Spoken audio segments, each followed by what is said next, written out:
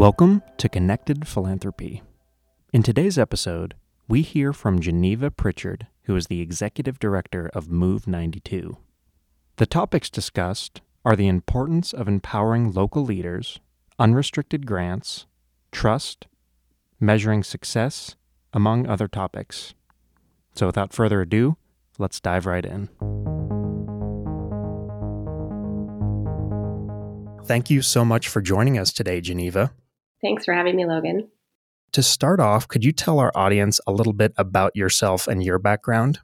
Sure. So I've been in the international development and aid sector for about 20 years. I knew I wanted to get into this very young. I got my undergraduate degree in international studies from Seattle University. And in my junior year, I got to work for CARE International in Nicaragua.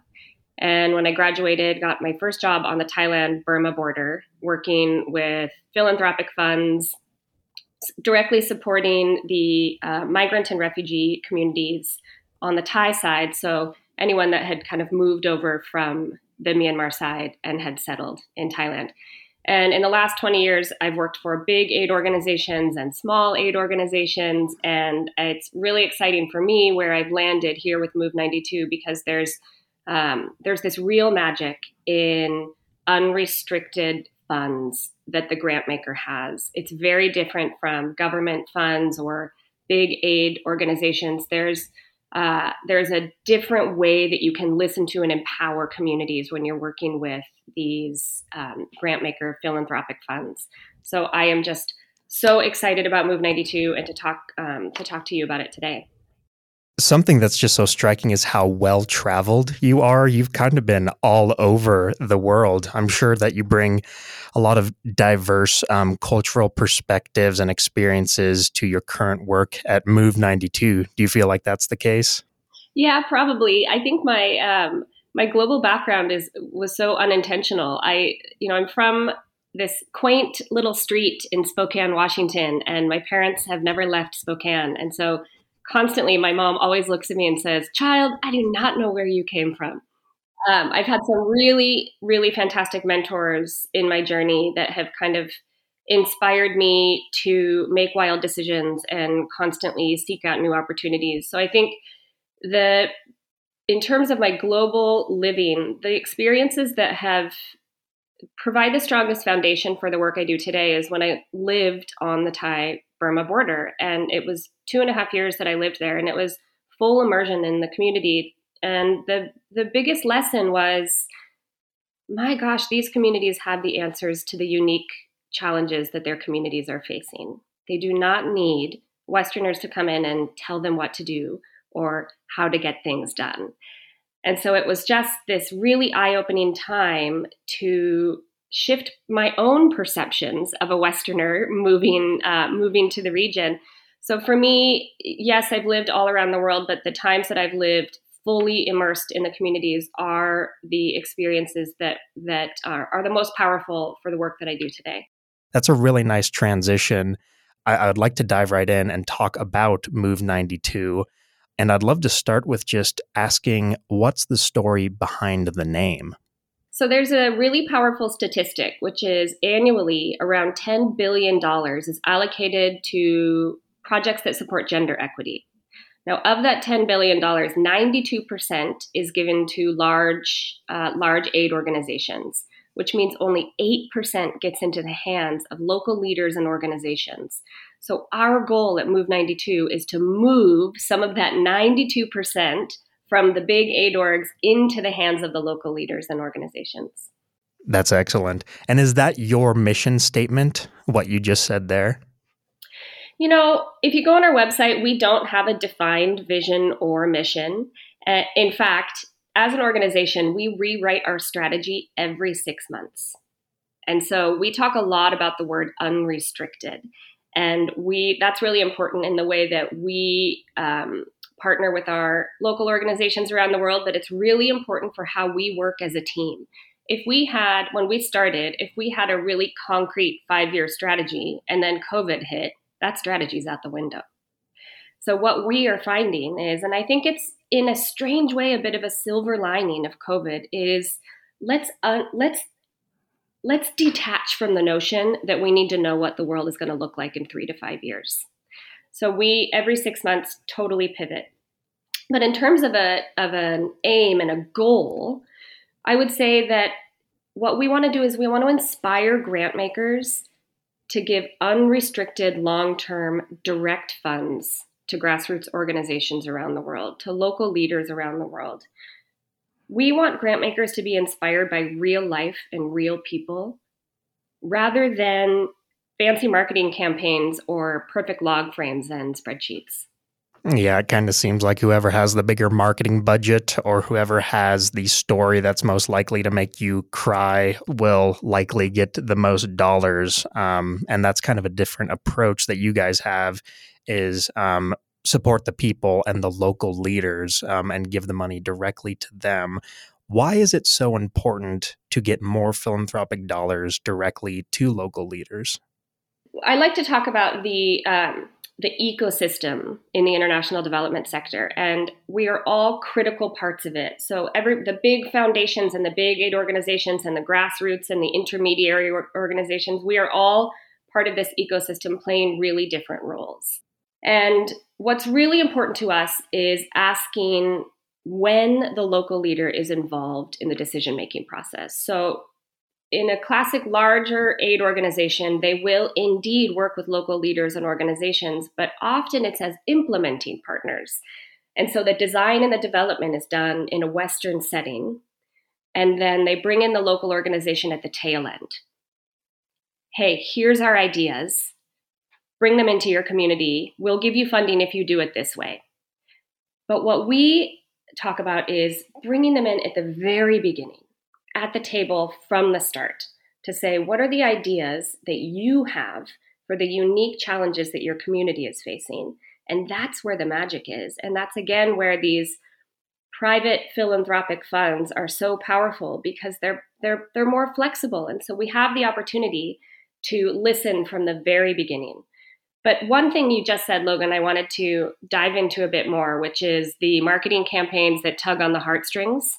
So again, living in the communities, there's two things that were really powerful. One, they have the ideas. They're innovative, brilliant, smart, motivated. And the other is nobody's sitting around looking at their dirty-faced child going, I can't believe I'm a refugee. That's not happening. This is joyous, vibrant. I like to say that the first year I lived on the Thai-Burma border, I think I laughed more in that year than I did all of the years leading up to it. It was just lighthearted and fun. It is shifting the perception that people in poorer countries are sad or dirty-faced or helpless and hopeless. It's, we a part of when we talk about our work, we like to shift the narrative. And by doing that, you have to shift the vocabulary. So there are certain words that we try to stay away from, like charity, donor, poor, helpless. And the words that we like to really use to describe our work are partnerships and relationships and innovative ideas and community-led solutions. So again, those marketing campaigns where they push forward the face of a dirty-faced child or a dirty-faced baby, what we say is, what the part of the story they're not telling is that child's mother might be a leader in that community, researching innovative ways to address maternal and child health. But they're not telling that story because they're just trying to make people feel sad and give money from sadness. And we're trying to tell the real story and the full story and have people share wealth from being inspired.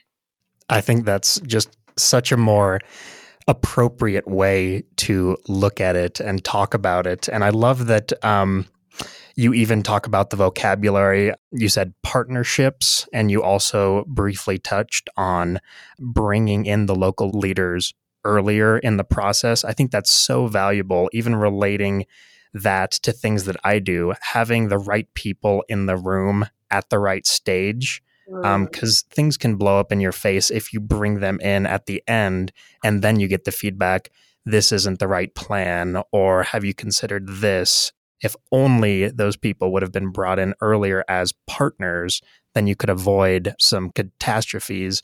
or deploying resources not as effectively as you could have. So that's really refreshing to hear.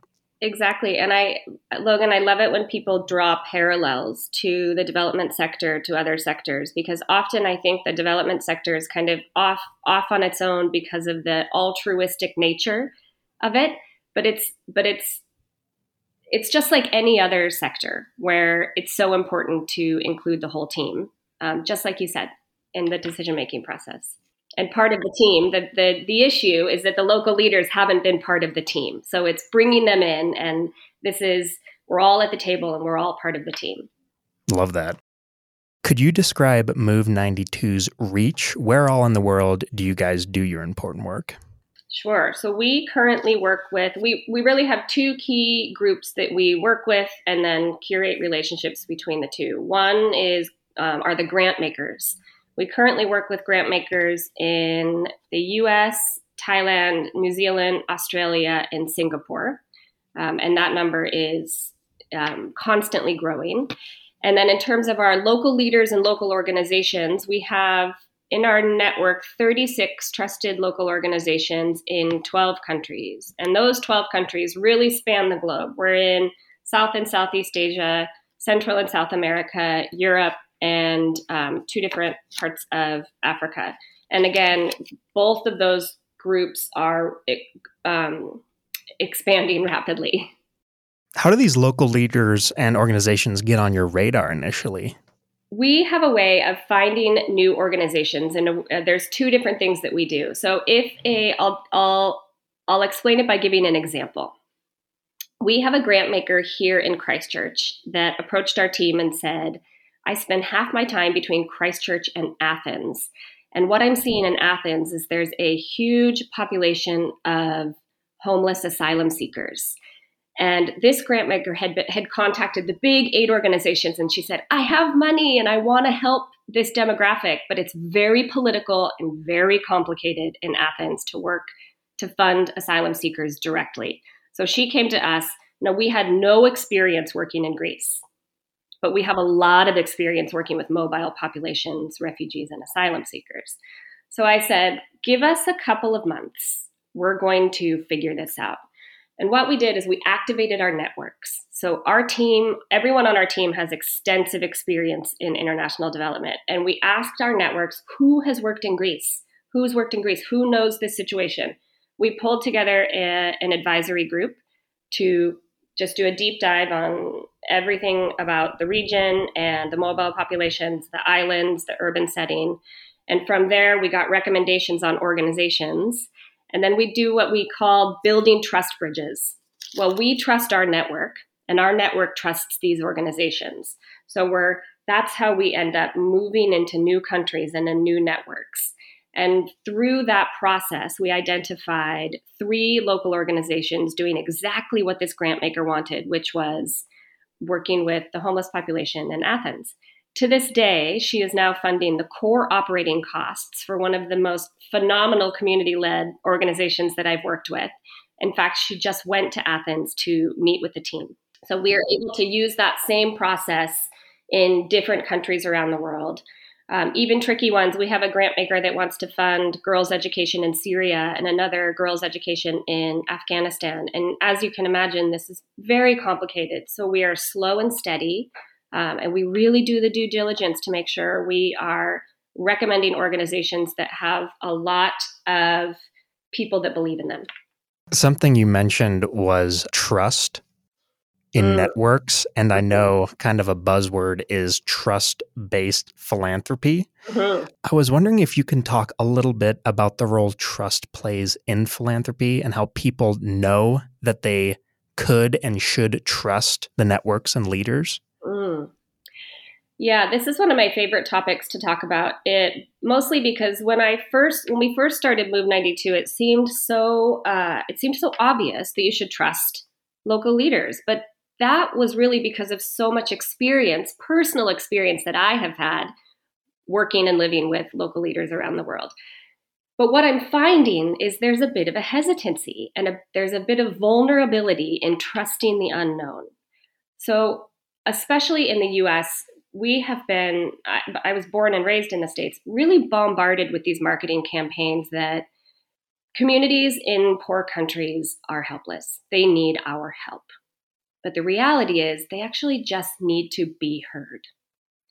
And so for us, the trust is facilitating this paradigm shift of, rather than trusting the marketing campaigns, trusting a real person. And it's okay for this to be vulnerable and uncomfortable. And part of our role as the team is curating this journey of trusting something new. And a big part of that is power dynamics as well. Now, if someone is in the fortunate place to be a philanthropist, it's likely that they have been developing really great ideas and implementing them, or have been innovative and have come to a place in their life where they have wealth to share. And then they come to our table and we say, oh, welcome. Now, it's time to listen. And that is confronting. So it's a table full of kind of difficult, uncomfortable conversations that when you can crack the code, the other side of it is so powerful. When we see the grant maker make the shift from, I'm not quite sure how to trust, to, wow, I never knew this was an option. This is exactly how I wanted to share and partner and curate relationships around the world. It's the most rewarding part of our job to tackle these power dynamics. And I think the thing with trust, the thing that you can't not talk about is the power dynamics that come with that. This is kind of a high-level question, but what are some effective ways to build trust generally? Well, I think a big part of it is curating the relationships. So any act of philanthropy is an act of trust. So if you give $5,000 to the Red Cross, you're trusting that they're going to do the work that they have promoted in their marketing campaigns. You are trusting that. But if you give $5,000 to a local leader in Nepal that says he's going to use that work to build a mountain bike pump track to keep kids from dropping out of school, that's a trust that's just far more personal. And so what we're doing is curating, really, it's like micro trust, because you get to trust individual people and community stories rather than kind of the more classic style of trust in philanthropy, which is trusting a brand. Yeah, and I think people build a relationship with a brand more easily because a lot of times the individual local leader, maybe the best you could hope for is a highlight video or a phone call with that person on a one-to-one basis. I'm sure there's a bunch of different reasons, but do you have any idea why 92% of dollars don't get to local leaders currently? Gosh, that's a really good question. I don't know the reason. I could only speculate that it's the international development sector and philanthropy sector. They're very old sectors that haven't been challenged enough.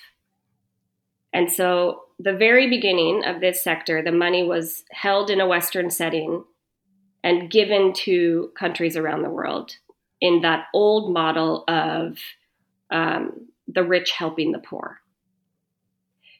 And so the majority of that money is still held in that old paradigm. But the exciting thing is, and I'm sure, you hosting a podcast like this, you'll see that there's a movement and people don't want it to be like this anymore. And so there's, I think it's going to be a really exciting decade. This is not going to happen quickly. This is not a sector that can be shifted right away. But the fact that people are willing and excited to have these conversations shows that when they do another study, maybe that 92% will get to 90%, and that will be a really big deal. Do you have any advice or actionable steps that our listeners could take to get involved? Yeah, a couple things. One, especially for American-based listeners, the Trust-Based Philanthropy Project, which is based in California, their website promotes all of their events, but they host so many events that really dig deep on the concept of trust-based philanthropy.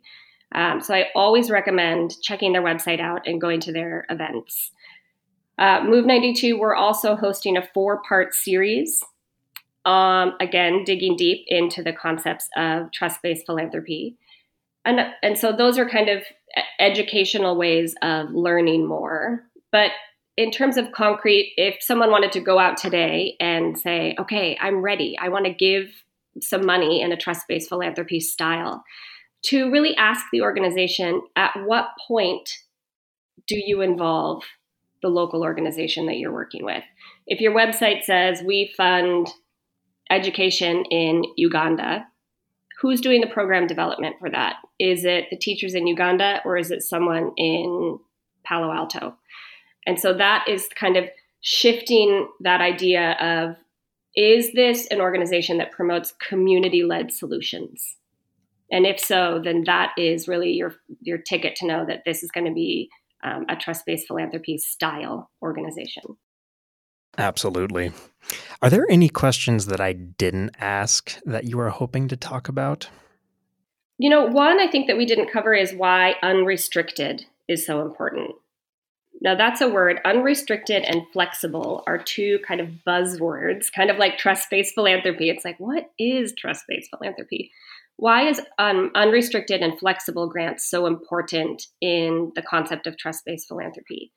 And for us, it's really enabling our partners to have the power to pivot. Now, in the last 2 years in particular, nothing is what it was. We had a grant to a school in northern Thailand that was educating migrants. Again, it was an education grant. And then COVID hit, and they said, all right, none of the kids are coming to school. We want to use that money to make soap and hand sanitizers and print materials to take it out to all of the refugee camps to make sure people are informed and protected. Can we use the money that you gave us for education to do this? We're like, yes, absolutely, without question. Now, some of their other donors would not allow them to use the money for anything other than education. So they had money sitting there that they couldn't use because they couldn't have kids in school. So the unrestricted grants were the ones that were able to really make an impact with what was happening in the community at that moment. Another story of unrestricted is in Indonesia. After COVID, one of the biggest issues they were facing was food security. It was really difficult for families to have access to food because they couldn't leave their house and the markets were far away. And many of them were day laborers, so they weren't making money. So the community organization we worked with said, can you give us funding to help people start their own kind of wee little pea patches? So we gave them money, and they started a WhatsApp group to do basic education on how to have your own garden. And through that WhatsApp group, these women became really close. And what happened was a few of them were experiencing catastrophic violence, domestic violence at home. And they were able to use this WhatsApp group to say, hey, I'm in an unsafe situation. What do I do? And so the organization contacted us and said, wow, we thought food security was what these women needed, but it turns out violence against women has skyrocketed. Can we shift the remainder of this grant to help get some of these women out of their houses into safe situations? We're like, yeah, of course. Like, that is what unrestricted funds are for, because sometimes you start one thing and you have to do another. Yeah, it just goes back to, I think, the combination of trust and unrestricted funds are so powerful. And I'm sure every nonprofit out there wishes every single dollar they got was unrestricted.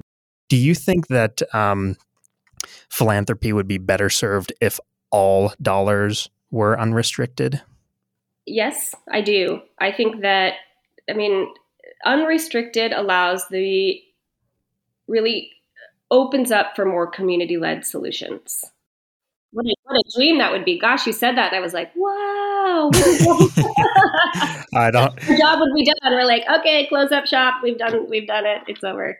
Yeah, I know nothing about it. I guess my understanding is just, the donors have something they care about deeply, And with that, they feel the need to put bumpers around the dollars they are giving and say, okay, food security is something that I grew up and saw the firsthand impacts of how terrible that is. So I would like this donation to only go towards that.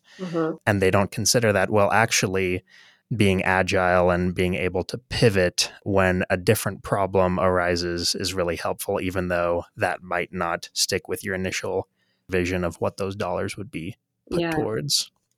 We like to say that the grant maker gets to decide where the money goes, and then the local organization decides how the money is spent.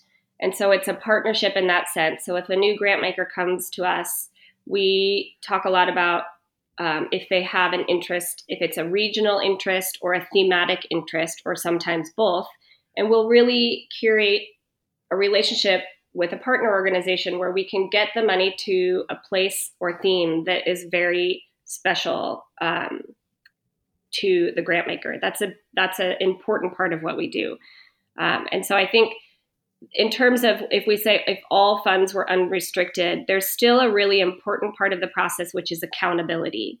And unrestricted doesn't mean lack of accountability. We're still getting reports and stories, but the difference is a partner organization can come to us and say, hey, this isn't working, or we need to change it. And so the accountability is still there. But again, it's just that kind of more of a fluid way of working. Yeah. Do you hear any pushback to things like unrestricted funding or trust-based philanthropy, or common themes that people take issue with the work you guys are doing? Yes, absolutely.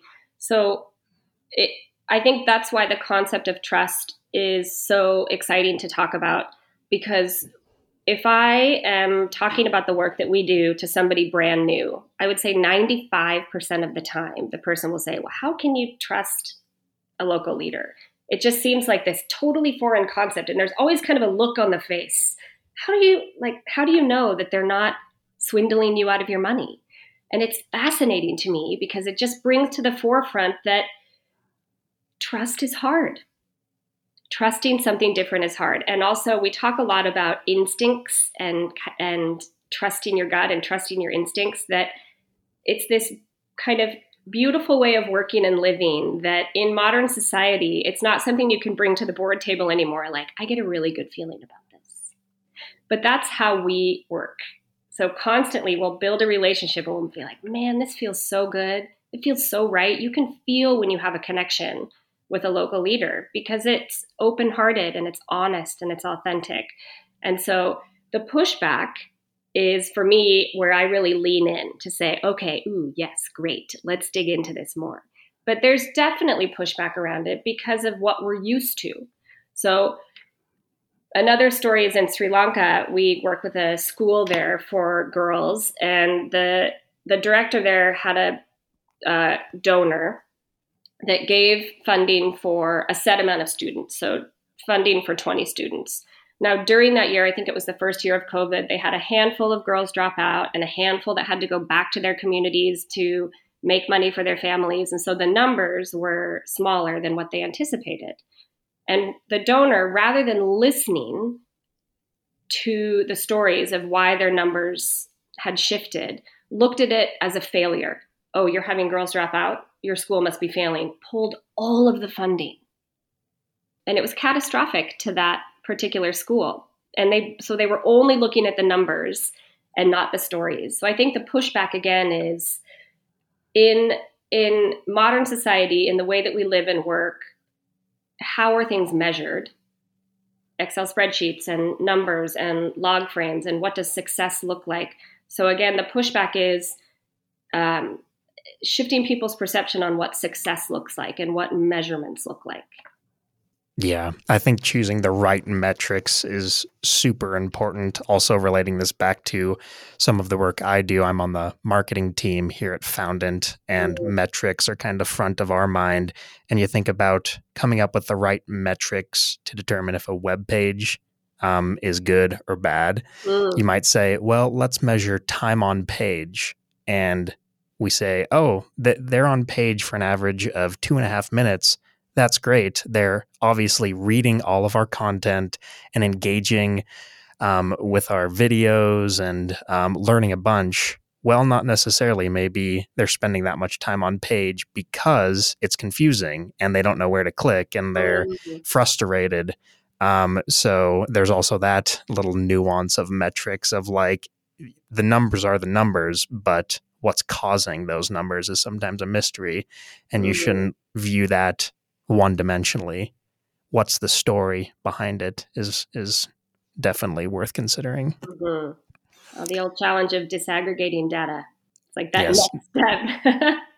Not an easy task. That's right. Well, we talk about that a lot too with big marketing campaigns. If you hear a statistic like, I don't know, I'm totally making this up, but the funds raised with this big aid organization have reached 98% of the women in this community, but then it's only like they're not reaching the marginalized communities or the harder to reach. It's like, well, 98% of what? Who's missing here? And again, it's kind of always looking at these stats that seem too good to be true and saying, well, who didn't you include in this study? Yeah. Cherry picking the numbers that you want. Yeah. Well, my final question is, do you have any parting thoughts or advice to leave our listeners with? Yeah, I think one thing I've really been honing in on lately when people ask me that is for people to stop and really begin trusting their instincts. What feels good? And in the context of philanthropy, where are there times when I can trust a real person and a real story? And just start looking deeper into different opportunities to fund and support, inspire and empower locally led, community led solutions. Well said. Well, Geneva, thank you so much for hopping on this call, being on our podcast. We'll definitely have some links in the show notes to the resources that you mentioned. You have a great rest of your day down there in New Zealand. And thanks everybody for listening. So that was our conversation. If you'd like to hear more conversations like this, please subscribe to the podcast, give us a rating, and follow Fountain Technologies on social media. If you'd like to connect with other members of the philanthropic community, visit community.fountain.com. So from all of us here at Fountain, thanks for listening, and we can't wait to connect with you again.